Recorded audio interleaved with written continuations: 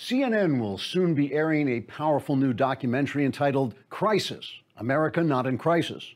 The documentary will detail the crisis hitting America's newsrooms as all across this nation, from 8th Avenue in Manhattan all the way to H Street in Washington, D.C., journalists are realizing that the racial tensions tearing this country apart exist largely from 8th Avenue in Manhattan all the way to H Street in Washington, D.C. The crisis was sparked after shocking videos of life outside a narrow corridor of land near the East Coast somehow found their way into American newsrooms. These videos, largely taken during Hurricane Harvey in Texas, showed amazing scenes of yucky, ordinary Americans treating each other with civility, kindness, and respect, even as America's journalists were slavering with sneering hatred for them because they're different than America's slavering, hate-filled journalists. In one amazing rescue involving helicopters, small watercraft, and police dogs, CNN's Chris Cuomo was airlifted out of an ideological bubble in which he'd been trapped for 47 years.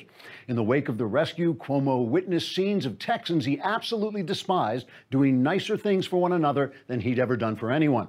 Cuomo then gave an interview to his own hand in which he said, quote, "Oh, my dear hand, to whom I've been talking almost exclusively for as long as I can remember, it now seems I've been reporting on seething racism in an America that exists almost entirely inside my own imagination.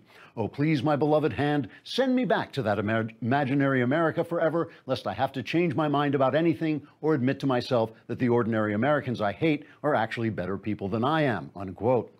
In another crisis scene at the offices of the New York Times, a former newspaper, emergency workers labored overtime to shore up the minds of journalists lest they perceive that they've been covering a small number of black activist conmen playing off an even smaller number of white supremacist losers in order to instigate localized riots and protests that create the illusion that a generally friendly and prosperous America is coming apart at the seams. In a statement released to the Hamptons, New York Times editor Blithering Prevarication III announced, quote, "It would be a crisis of unprecedented proportions if our readers should ever suspect that the poverty, high crime, and anger in many inner-city neighborhoods are not the result of American racism, but of the poor social policies and race-mongering lies we've been promoting for 60 years," unquote. As the crisis of non-crisis deepens, many journalists are beginning to fear that Americans may soon discover that more than half of the angry white men they say voted for Donald Trump were not men or not white, meaning the country looks nothing like they say it does. As Clinton's surrogate George Stephanopoulos said in an interview with ABC's top journalist George Stephanopoulos, quote, "We must build stronger levees and sturdier infrastructure to keep America's newsrooms from being flooded by reality," unquote. Trigger warning, I'm Andrew Klavan, and this is The Andrew Klavan Show. I feel hunky-dunky, life is tickety-boo. Birds are winging, also singing hunky-dunky-doo. Ship-shaped, ipsy-topsy, the world is zippity-zing. It's a wonderful day, hurrah, hooray! It makes me want to sing. Oh, hurrah, hooray! Oh, hooray, hurrah! Okay, we are back, and California burned down, and North Korea set off a hydrogen bomb. So as Klavanless Weekend goes, it wasn't so bad. On the tame side. That's right. It was on the tame side. And Hurricane Irma is heading for next Klavanless Weekend. Is heading for Florida. It's the mailbag tomorrow. Tomorrow is the mailbag, so you don't have much time. You have to be a subscriber, but if you're a subscriber, you can send in questions about your personal life, your religious thoughts, politics. I will answer them all, and answers are guaranteed 100% correct and will change your life now and then for the better. So you go on the website, right? Yeah. I'm going to get this right. You go on the website, you go to the podcast place, press the button, you can send in your questions, send them in now, and we'll answer them. If you want, we can do it live, but you got to be a subscriber, which is only a lousy $10 a month. I mean, come on, we will change your life for a lousy $10 a month. If you want to subscribe for the year, it's $100, and you get the Leftist Tears tumbler. The Leftist Tears tumbler comes complete with Leftist Tears and refills automatically every time Donald Trump makes a speech.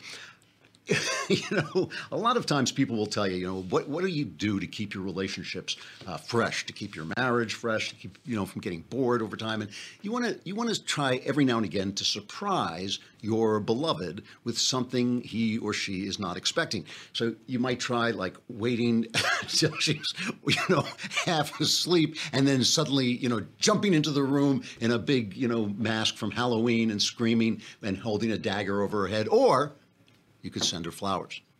Flowers, I'm guessing, probably yeah. All right, so proflowers.com is the place to go. You can get, they want to help you surprise someone for no reason at all while also surprising you with a special deal. You can get 20% off any of their unique summer rose bouquets or any other bouquet of $29 or more. They have these colorful rainbow roses, which are always a hit if you aren't sure what to send somebody, and they're guaranteed to stay fresh for at least 7 days or your money back, and you control the delivery date. ProFlowers gives you more bloom for your buck, big, beautiful flowers with more stems for your money. I use them all the time, and they really are good. They're guaranteed. They come fresh. They come with this little water sponge in them, so they stay fresh. And with food, you can give them. If you want to get 20% off summer roses or any other bouquet of $29 or more, go to proflowers.com and use my code AK at checkout.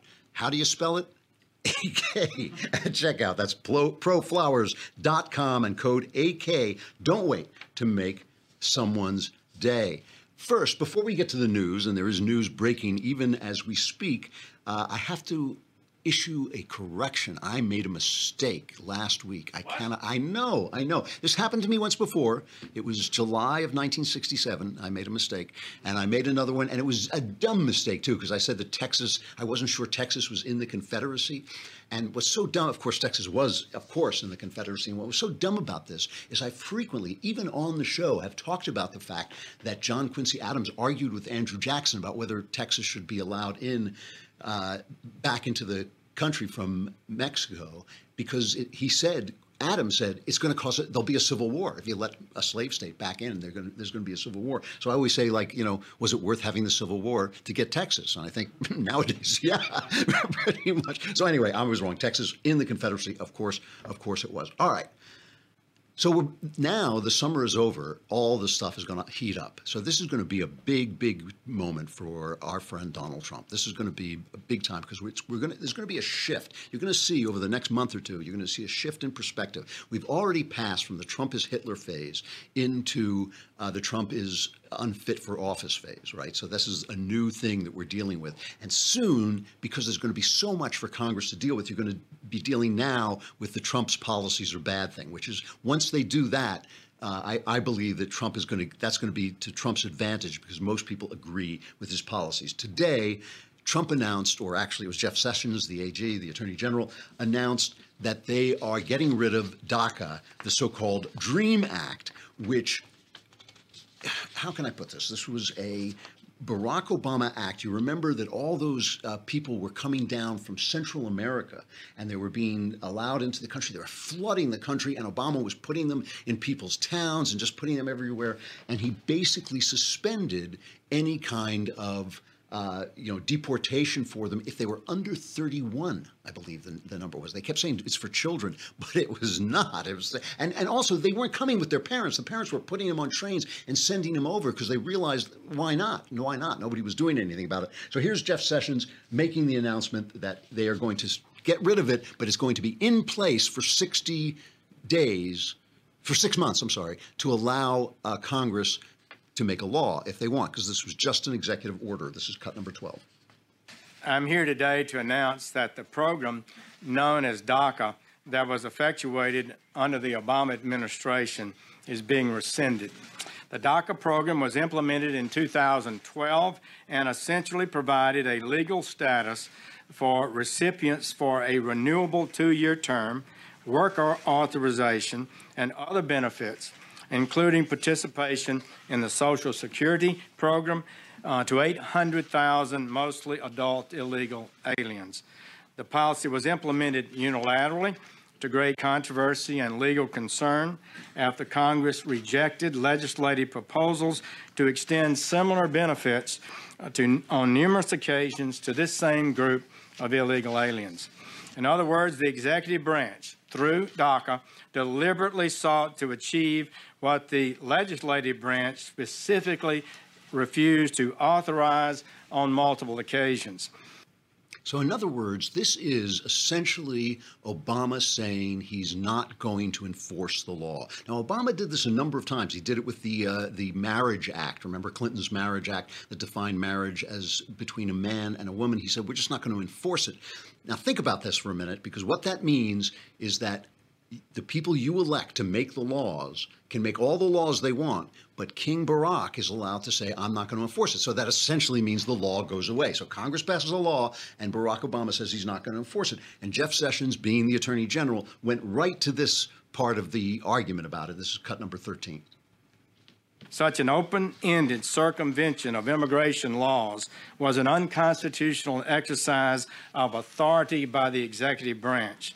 The effect of this unilateral executive amnesty, among other things, contributed to a surge of minors at the southern border that yielded terrible humanitarian consequences. It also denied jobs to hundreds of thousands of Americans by allowing those same illegal aliens to take those jobs. We inherited from our founders and have advanced an unsurpassed legal heritage, which is the foundation of our freedom, our safety, and our prosperity. As Attorney General, it is my duty to ensure that the laws of the United States are enforced and that the constitutional order is upheld. Okay, now, so Sessions is basically getting right to the point of the matter, that Obama was transgressing against the way we make laws. And here is a former a high-ranking official who agreed that this could not be done. This is cut number 10. With respect to the notion that I can just suspend deportations through executive order, that's just not the case, because there are laws on the books that Congress has passed, and I know that everybody here at Bell is studying hard, so you know that we've got 3 branches of government. Congress passes the law. The executive branch's job is to enforce and implement those laws, and then the judiciary has to interpret the laws. There are enough laws on the books by Congress that are very clear in terms of how we have to enforce our immigration system, that for me to simply, through executive order, ignore those congressional mandates would not conform with my appropriate role as president. So Obama, you know, I picked that particular one out. Obama said this for years. He said it again and again. He must have said over 20 times that he could not do what he then went ahead and did, because like Henry VIII, it took Obama a long time to realize that nobody was going to penalize him for anything, because the press worshipped him and the GOP was afraid of the press. They kept saying, we're not going to do anything to you. We're not going to do anything to you. And he got more and more and more lawless as his administration went on. So at first, you know, that was him talking to Univision. So he's talking to these people who were saying to him, why can't you just, you know, make a law? But he is now promising, boy, he's going to come out and make a statement. He should make that statement again. So we're going to get back to this in a minute, because it's really, really interesting the way the press makes people argue about this in a way that has nothing to do with it. Now, I have talked before about how every morning I come in here and people are so nice and everybody's so nice. And one of the things they always say to me is, how on earth did someone like you get a job in a nice place like this? And the reason is we didn't use ZipRecruiter.com. I was just standing on the street. I was hitchhiking. They said, get in the car and we'll give you a podcast. So what did I know? I got in the car. They gave me a podcast. But if you use ZipRecruiter.com, you can post your job to 100+ job sites with just one click. And then their powerful technology efficiently matches the right people to your job better than anyone else. That's why ZipRecruiter is different. Unlike other job sites, ZipRecruiter doesn't depend on candidates finding you.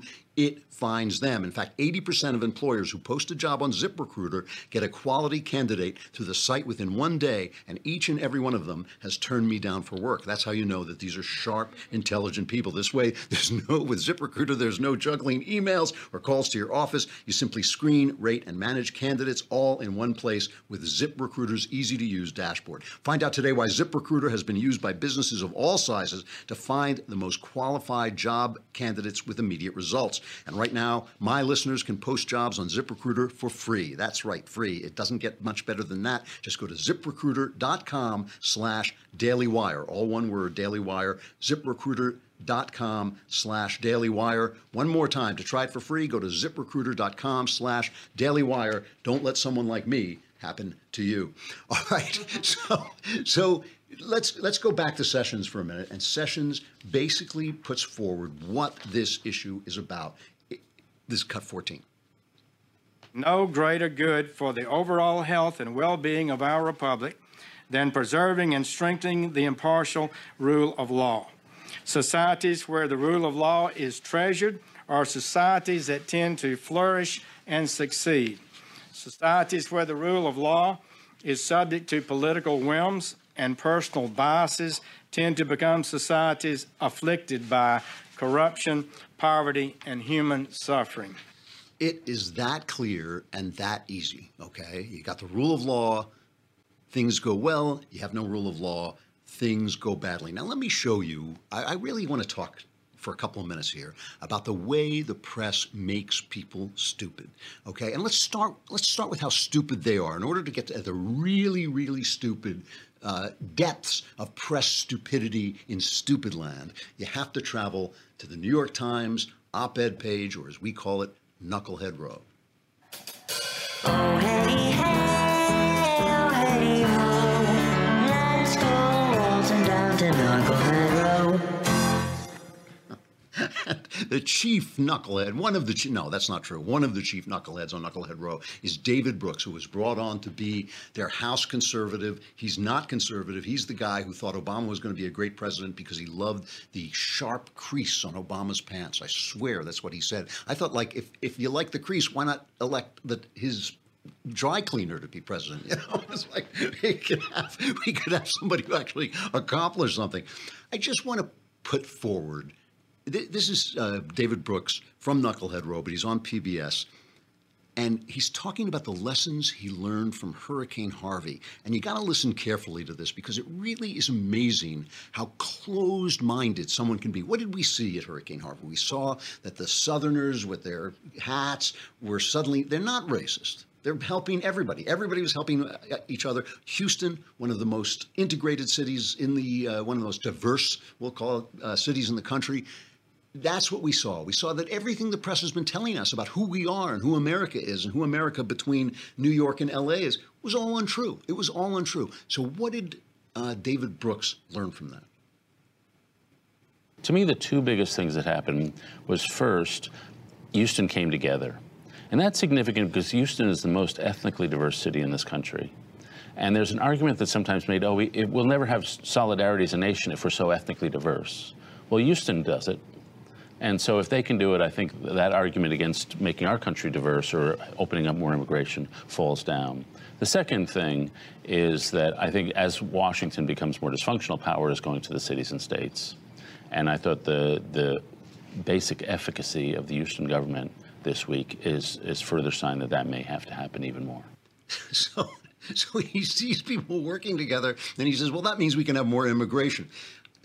What has that got to do with anything? Who is saying, I'm sure there are some people saying we don't want people coming in because they're Mexican, but that's not what anybody is really talking about. They're talking about the rule of law. They're talking, the way they do this is they reduce everything to a narrative. Everything you see on the press is a narrative, and then you see that echoed even by smart people on Twitter and on all the social media where they start to argue about the narratives. Before I get to that, I want to show it to you because it really is amazing when you see them doing it. It just is an amazing thing to watch. We're talking about the narratives of DACA. But before we talk about that, let us talk about business travel. Because if you're in a big business, if you work for a huge corporation, you've got a whole department that deals with business travel. But if you're in a small business, if you run your own business or you've just got a couple of employees and you have to travel on business, where do you go? I will tell you. You go to upside.com. Upside.com knows that you need somebody to take care of the deals that get you the deals that you can get as a business. Upside has the absolute best available prices for flights, hotel, and rental cars for business travel. You can get, Upside will reward you with a gift card to places like Amazon.com every time you buy a business trip. And they have this amazing, they call it the 6-star treatment. It's even better than 5-star treatment. It's the 6-star treatment you'll get from Upside's customer service specialists. They call them navigators. So it's a triple win. Recently, a navigator noticed an Upside user was booked in a middle seat on a 3-hour-plus flight, so the navigator upgraded her to an aisle seat with more legroom. That's the way they take care of you if you work for a big corporation. That's the way Upside takes care of you if you work for a small business. That's just one example of how Upside navigators go above and beyond for business travelers. Imagine what they'll do for you. Upside navigators are instantly accessible 24/7 by voice, chat, email, or message on the Upside app, even reaching out to you with careful, useful info to help you avoid a problem before it happens. I will start your Upside 6-star treatment right now. You go to upside.com and use my code Andrew, and you'll get a minimum $100 gift card to Amazon.com, which you can send to me out of gratitude. No, I made that part up. Keep it for yourself. Use it yourself. That's code Andrew at upside.com for a minimum $100 gift card to Amazon.com when you buy your next business trip at upside.com. Upside.com, you deserve a better business trip. Minimum purchase required. See the site for complete details. In fact, go on the site because it's really easy to use and you'll see what they're talking about. We got a break from Facebook and YouTube. But remember, tomorrow is the mailbag. So those questions that have been bugging you your entire life can now be answered. In fact, all the problems of your life can be solved. They won't be, but they could be. You never know. So you got to subscribe. It's a lousy $10 a month. If you subscribe for the year, it's a lousy $100, and you get the Leftist Tears tumbler. Come on over to thedailywire.com. You can listen to the rest of the show.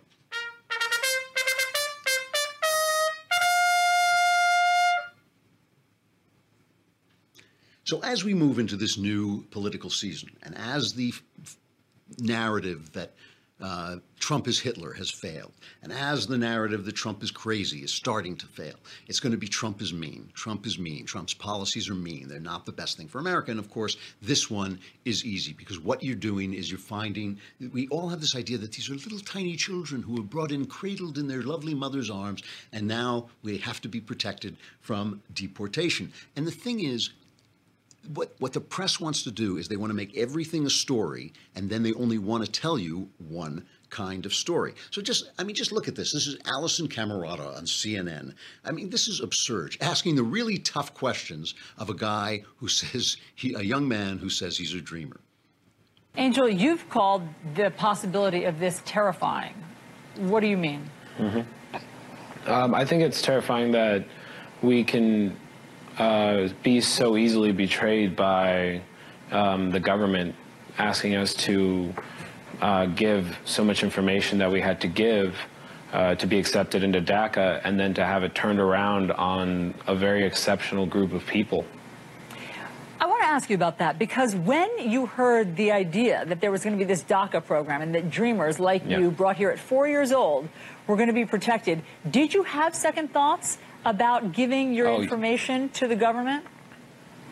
Yeah, there was a very significant discussion that my parents had to have with me at that time. I was 17 at the time, and that was kind of the first big conversation that I had to have with my parents about my legal residency here, my residency status, and it was a risk.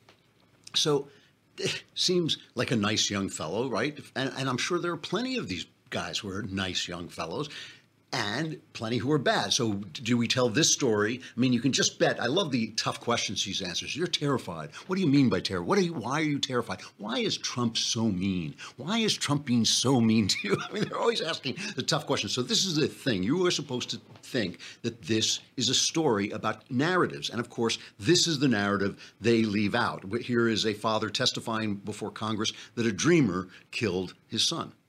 My name is Jamil Shaw. My son, Jamil Andre Shaw II, was murdered by a dreamer, DACA recipient, a child brought to this country by no fault of his own. My family's peace and freedom were stolen by an illegal alien from Mexico. He was brought here by his illegal alien parents and allowed to grow up as a wild animal. Some people believe that if you are brought over by no fault of your own, that it makes you a good person. They want us to believe that Dream Act kids don't murder. I am here to debunk that myth. Kids brought over the border by no fault of their own do kill Americans. How many Americans killed by illegal aliens are too many? 1, 2, 100,000, 100,000? Ask any parent whose child was murdered by an illegal alien, how many is too many? Well, that's right. Because why? Because then when your kid is killed, you know, God forbid, then suddenly that's the narrative. That becomes the narrative. But my question is this, like, why is this an issue of narratives? We all know that people, you know, people are pretty much the same all over. Culture affects them. But basically, if they come to a new culture and they can acclimate to that culture, they'll become like that culture. We know we've been doing this for 100 years, assimilating people from all over the world. We can assimilate people from Mexico. We can assimilate people from other countries. That's not the problem. They're going to be bad ones. They're going to be good ones. Maybe the fact that they're breaking the law coming into the country militates, you know, tilts the balance toward bad people, maybe, because it's self-selecting for people who are willing to break the law. But that's not the issue. That is not the issue. This is not a question of narratives. And this is why the Republicans are always swimming upstream and why you get scurvy. Like John McCain is picking on Trump for this, and Paul Ryan. You know, I used to be a fan of Paul Ryan's because of his attempt to reform the entitlement programs, but he is really bobbling the Trump administration. He doesn't know which way to turn. All of these guys were like, you know, making noise about how that Obama was violating the rule of law. Here is why I think, and I will say, I think Trump is 100% right in what he's doing. I think he's right to end DACA. It's unconstitutional. It makes, I think any challenge to it, aside from the corruption of certain leftist judges, any challenge to it, if it gets to the Supreme Court, it's going to be cut down. It is going to be cut down. There are people saying they're going to sue, you know, like Andrew Cuomo in New York saying, we're going to sue him, you know, sue over what? Sue that he stopped something that was illegal, and he has given Congress 6 months. And so people are saying, well, that's throwing the responsibility back to Congress, where they make the laws. That is what this story is about. The absolute abandonment by Barack Obama and the left of the rule of law has caught people in the middle of this. I know people are going to suffer. I know good people are going to suffer. But somewhere along the line, if somebody doesn't bite the bullet and bring back the rule of law, there's going to be a lot more suffering. Trump is right. He's casting this back. He's putting the onus for this back into Congress. And everybody is sort of saying, well, why did he do that? Why didn't he fix it? Why? He can't fix it. He's just the president. He's got to give it to the people who should have done something about it before. They did do something about it before. They refused to give people amnesty. Let's see if they do that again. And if he is pushing this so that, you know, there was one story that he turned to people and said, get me out of this, because Trump promised he was going to get rid of this thing. But if they say, well, now we've got to do something about this, and they pass a law that says maybe let people who are already here stay, but nobody else or whatever, at least it's being done constitutionally. The rule of law is the thing that is at issue, and all these stories about this dreamer is a murderer and this dreamer is a lovely victim of circumstance, they don't mean anything. I mean, it's not that I want to harden my heart against people. It's that there's going to be stories on both sides. It's not about the stories. It's about passing laws that we can obey, that we can abide by. And right now that has been entirely abandoned. I just want to, before I get to the cultural segment of our show, because we got a lot to talk about in the culture, we have to talk about North Korea.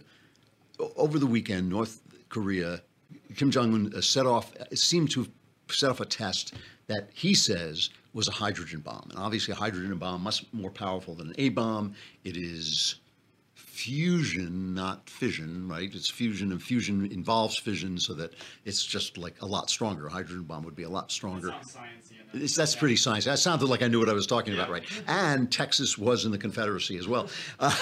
So Nikki Haley, who is just, I mean, I really feel for Nikki Haley. You know, she's out there talking to these people, the most useless body of human beings on earth, the United Nations.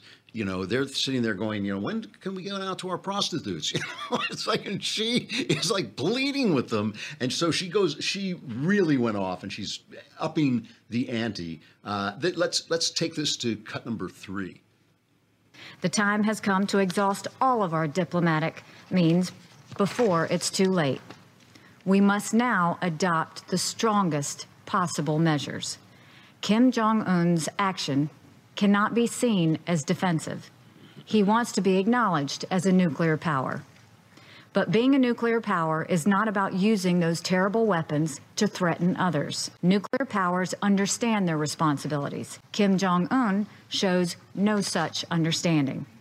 His abusive use of missiles and his nuclear threats show that he is begging for war. War is never something the United States wants. We don't want it now. But our country's patience is not unlimited. We will defend our allies and our territory. Begging for war. And just to add, put an addendum on that, the Secretary of Defense Jim Mattis came out of a meeting with the president and all the security guys, and this is what he said. He added to that. We have many military options, and the president wanted to be briefed on each one of them. We made clear that we have the ability to defend ourselves and our allies, South Korea and Japan, from any attack, and our commitments among the allies are ironclad. Any threat to the United States or its territories, including Guam, or our allies, will be met with a massive military response, a response both effective and overwhelming. Kim Jong-un should take heed of the United Nations Security Council's unified voice. All members unanimously agreed on the threat North Korea poses, and they remain unanimous in their commitment to the denuclearization of the Korean Peninsula. Because we are not looking to the total annihilation of a country, namely North Korea. But as I said, we have many options to do so. So he's basically saying, don't touch that dial. We will blow you into the next century. I mean, they're really talking tough. Meanwhile, the Norks are basically making fun of him. Han Tai-sung, the ambassador from North Korea to the UN, he said, "The recent self-defense measures by my country are a gift package addressed to none other than the U.S. The U.S. will receive more gift packages from my country as long as it relies on reckless provocations and futile attempts to put pressure on North Korea." I think we can all agree that Kim Jong-un's personality would be deeply improved by a missile in the nose. I think we can all say that, we would love to see this guy blown up. And my suspicion is that Trump is not going to sit around and let this get worse and worse, that he will do something. But I think the things that he will do will probably be a lot less dramatic than wiping the country off the face of the map, as satisfying as that would be at this point. I think they're going to involve that kind of long-term strategy of overthrowing the government, of encouraging North Korean dissidents, of cutting off trade and getting in the way of their trade.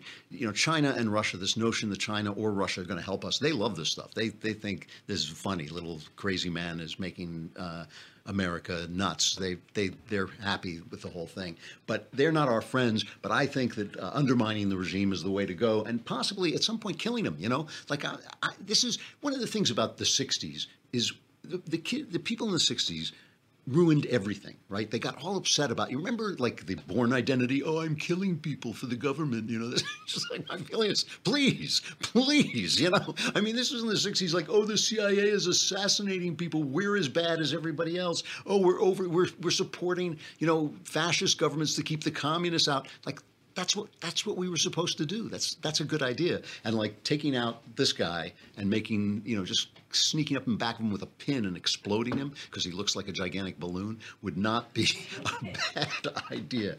Which brings me to another insane leader of a country, Taylor Swift. Okay, she's not really a leader of a country, but she's the leader of the country of our hearts. And this is an amazing thing. Taylor Swift has a new album out. And, Taylor Swift went from being this sweet, everybody knows, she went from being this sweet girl writing country songs about the tears on her guitar because her high school boyfriend didn't love her and loved somebody else, loved the cheerleader or whatever. And I'm not a big fan of any kind of popular music, but she was good. Those songs are actually, I thought those songs actually reflected a certain kind of teenager and a certain kind of high school and you're the reason for the tears on my guitar. It's actually a good line for a country song. It's not, those are actually good songs. then she just started sleeping with everybody. I mean, basically, and like all female singers, every single female singer on earth has managers telling her that she's not doing the right thing and she has to do something else, and they all eventually corrupt these people. So she went from being someone who could have been a big country star probably forever, she went pop, and now she has gone absolutely weird. I mean, this is genuinely weird. And she has put out this new song called, what's it called? Look What You Made Me Do. Okay. And if you can't see because you're so cheap, you haven't spent the lousy $10 to subscribe.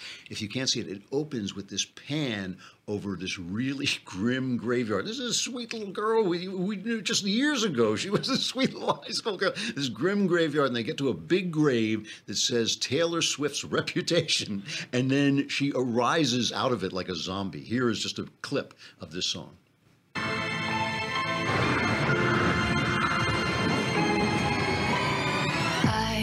Don't like your little games, don't like your tilted stage, the role you made me play, the fool. No, I don't like you.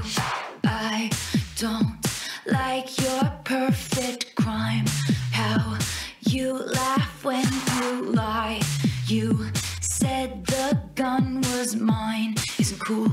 No, I don't like you. But I got smarter, I got harder in the nick of time. Honey, I rose up from the dead, I do it all the time. I got a list of names and yours is in red underlined. I check it once, then I check it twice. Oh, look what you made me do. Look what you made me do. Look what you just made me do. Look what you just made me. Oh, look what you made me do. You know, apparently the song is filled with like obscure references to all these guys who've done all this stuff to Taylor Swift, you know, like because she keeps throwing her body around. She's now in all this kind of trouble. My favorite comment on this was from The Onion. Their headline was Taylor Swift unveils even darker persona with new single skull effing maggot blank boyfriend. I can't even say what it says. It starts, from the moment we see her chewing the entrails of a bound and gagged man wrapped in coils of barbed wire, it's obvious this is a version of Taylor we definitely haven't seen before. So, I mean, it's just getting darker and darker and darker. The other thing about this, though, is a number of culture commentators have said, oh, this is music for the Trump generation, right? Vulture devouring culture. And I mention them, they are a culture site, but I mention them only because they're representative of a lot of different cultural commentaries. Just as we reach the final dregs and leftovers phase of summer, the first pure, truly emblematic, undeniable piece of pop art of the Trump era landed right in our laps. 2 nights before the fight, Taylor Swift unloaded her new single, and although Trump still seemed wedded to "You Can't Always Get What You Want" as his signature rally closer, he really should consider an update. Swift's tour de force of defected petulance is amazing. It's essentially a catalog of every public feud she's had, and he basically goes on to say that this is the anthem of the Trump administration that turns the abrogation of personal responsibility into a posturing statement of empowerment. I mean, if that's not feminism and leftism in a nutshell, how did Trump become the symbol of blaming other people for your problems? I mean, when has Black Lives Matter ever taken responsibility for any of the dysfunction in inner city neighborhoods? When have feminists ever said, oh, maybe this is us, maybe it's a problem with us? Maybe, I mean, this is what the left has been doing forever. And on top of this, the fact that Taylor Swift has not denounced Trump, has not actually gone out of her way to denounce Trump, is bringing her under fire because they say, well, maybe she supports Trump, as if that were some kind of crime. So this is this war, this culture war that's going on to define everything decent as being anti-Trump. And it's really going to be interesting to see if one of the problems with Trump is that he has not brought the kind of never Trump intellectual class around.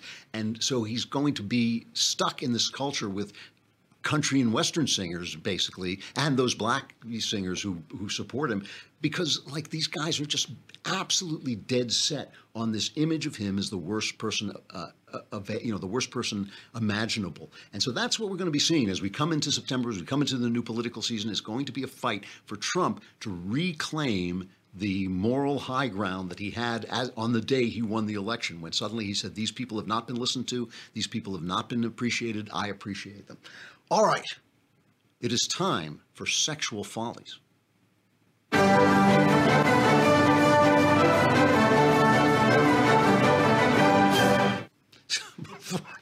Before hold that, because we're going to end with that. Before I get to the one thing I really want to talk about, I just have to have a shout out to my friend Obianuju Ikiocha, who call her Uju because who can pronounce it. She is a very powerful opponent of abortion, especially trying to keep abortion out of Africa, which he says is essentially cultural imperialism. These white, upper class people come in and say, oh, what you really need is abortion. And she says no one in Africa thinks abortion is a good thing. And so they're selling this Western idea of these crummy values. And she got into an argument with Bill Prady, who is the Twitter argument with Bill Prady, the executive producer of The Big Bang Theory.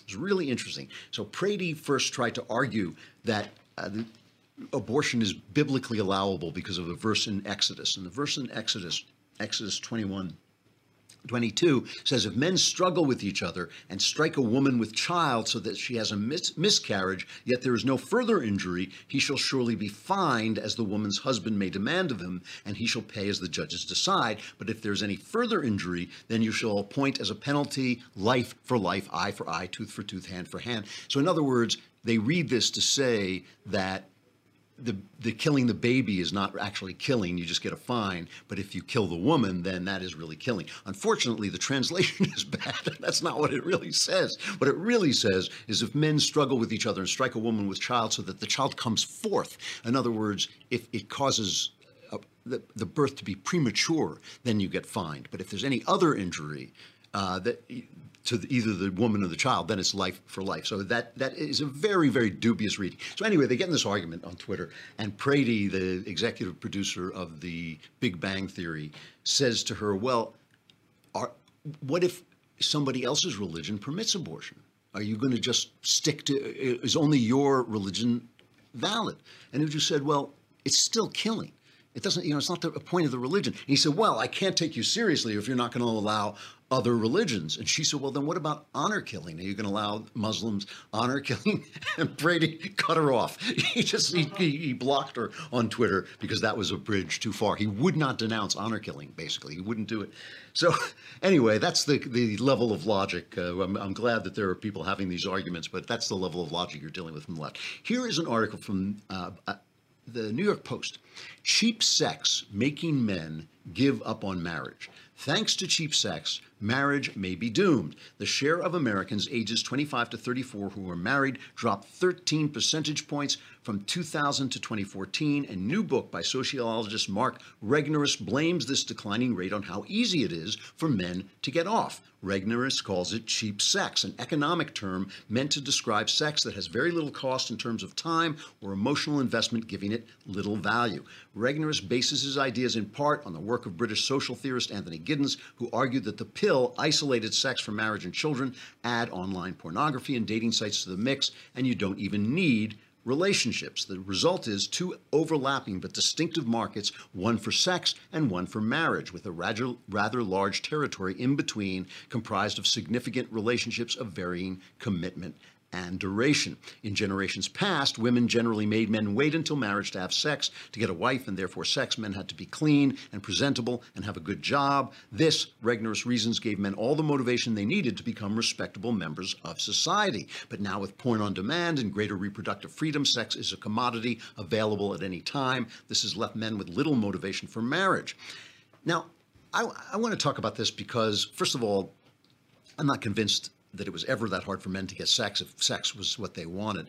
But what I really think, I've never heard anybody talk about this but me, is that ever since the Industrial Revolution, the profit to be gained by children has gone down and down and down. Children used to be called the poor man's wealth.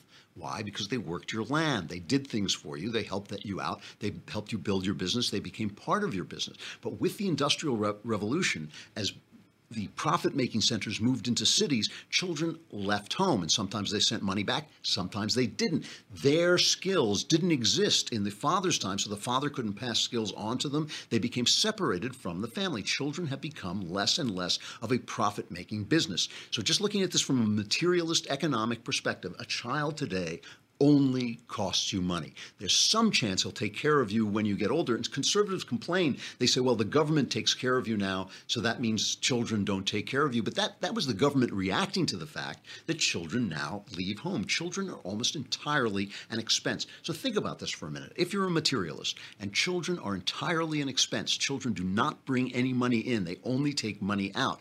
Children have very little value. Who else has value as a person?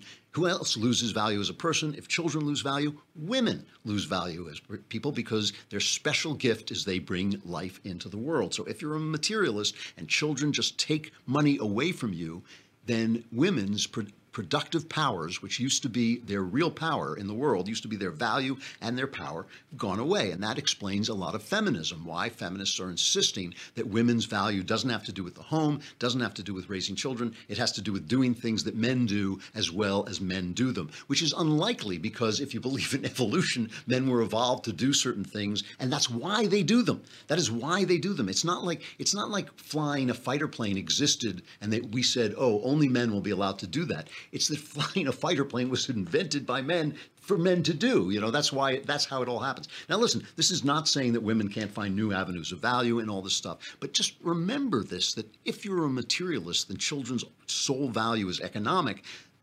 Their value has gone down. The value of children has gone down, and that is one of the reasons why birth rates drop in civilized, industrialized societies. And I think this is something we need to deal with because I believe, of course, children are of great spiritual benefit, that everybody should have them. I believe that they make life.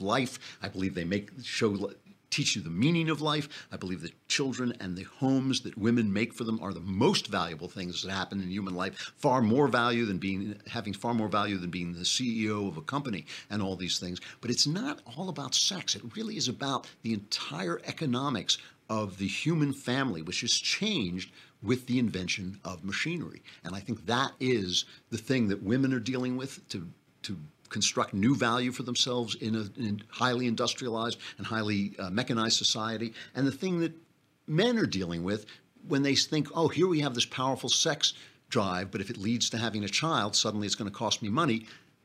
You know, those are questions that can only be addressed on the spiritual plane. Or if you address them on the economic plane, I think a lot of people are not going to like the answers, including left-wingers. All right, that is Sexual Follies. Show me that thing again.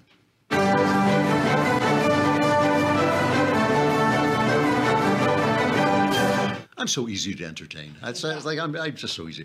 All right, tomorrow is the mailbag. It's a short week. You got to get that mail, those questions in fast. Get them in now, and I will be back tomorrow. I'm Andrew Klavan. This is the Andrew Klavan Show, and we have Sebastian Gorka with us tomorrow.